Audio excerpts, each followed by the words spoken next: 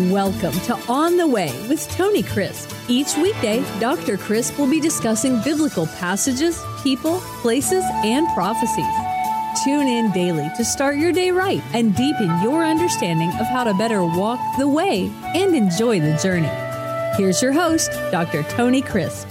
Welcome to On the Way. This is Tony Crisp, and this is podcast number 94. Now, I'm going to be sharing with you my personal call to preach. Now, it takes about an hour to do this, so I'm going to give this to you in the very short form today. First of all, I grew up in a home that was not a godly home. The grandmother who raised me was a godly woman.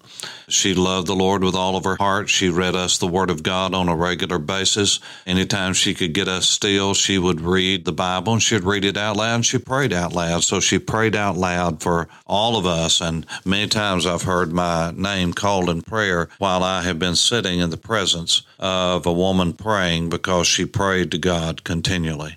And she prayed for us that God would save us, that somehow God would get us out of where we were there and how we were growing up and would do something with our lives. So I continually heard that. Now, first of all, I was one of those rejects and discards.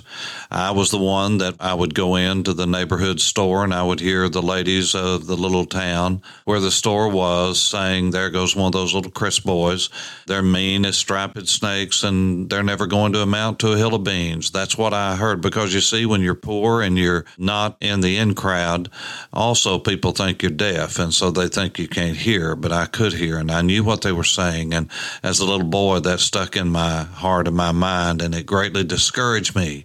But as I grew, and I grew in rebellion, I grew in all the ways that a man shouldn't grow, and I had no supervision or very little of it growing up. My grandmother never drove a car, never had a license, and so after my dad left, Mom had left earlier, after my dad left, we were left without transportation, and so we had to walk or get a ride everywhere that we went, and our driveway was a half a mile long off the dirt road, and so we lived way back, away from any kind of city life or anything like that.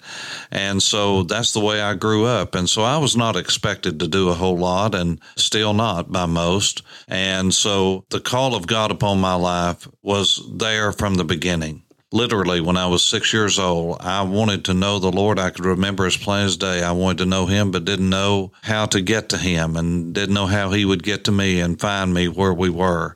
I had gone to a Sunday school class and a vacation Bible school class and had heard the story of Jesus and His disciples, and I so wanted to be a follower of Jesus, but didn't know about that. As time went along in rebellion against God, God brought me to Himself when I was 19 years old. I just turned 19 years old, and God radically changed my life. And I so wanted to serve Him. I had always wanted to do that. I'd always wanted to serve Him, but I felt so unworthy and felt like God could never use me. God could never do anything in my life. I was not that good in school, was not that smart, was not that bright, and had no connections and couldn't dress well and do all the things that I thought were associated with that. But I knew the call of God upon my life. You see, I don't identify with the Apostle Paul being struck down on the road to Damascus and his call of God to conversion and his call to ministry. I don't identify with Isaiah, who saw the Lord high and lifted up through a traumatic experience in his life when King Uzziah had died. And God called Isaiah. He purified him there on the spot and called him to do what he was called to do. But my call, I identify more with Jeremiah, the weeping prophet, because Jeremiah said this about his call. He said, "The word of the Lord came to me and said, before I formed you in the womb, I knew you. And before you were born, I set you apart. I ordained you a prophet to the nations. Then I said, Ah, Lord God, behold, I cannot speak, for I am just a youth. And the Lord said to me, Do not say I am a youth, for you shall go to all whom I will send you. And whatever I command you, you shall speak. Do not be afraid of their faces, for I am with you to deliver them, says the Lord. Behold, I have put my words in your mouth. See, I have this day set you over the nations and over the kingdoms, to root out and to pull down and destroy, and to destroy and to throw down and to build up and to plant." You see, that has been my lot in life. I have gone in and had to root out and pull down, destroy and throw down in order to build and to plant. That's been the ministry that God's given me. Out of the 6 things that God has given me to do, 4 of them had to do with rooting out, pulling down, destroying, and throwing down. Only 2 have to do with building up and planting. That's what I've done all my ministry. It seems like that many times I have done a whole lot more throwing down and destroying and pulling down and rooting out than I have done anything else.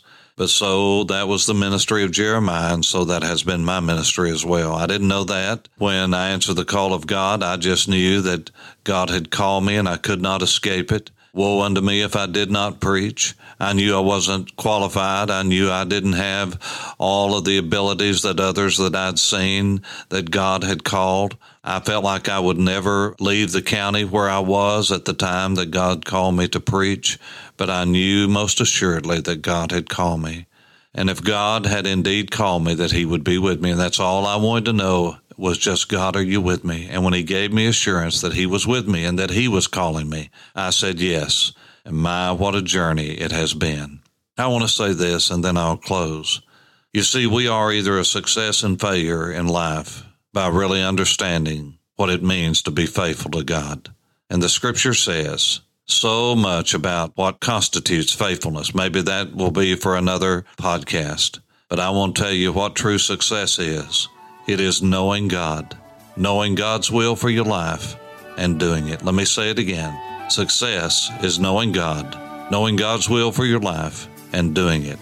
That's my prayer for you and for me as we're on the way. This is Tony Crisp. Thanks for listening to On the Way with Tony Crisp. Tune in every weekday for information on biblical passages, people, places, and prophecies. Fridays are for your questions.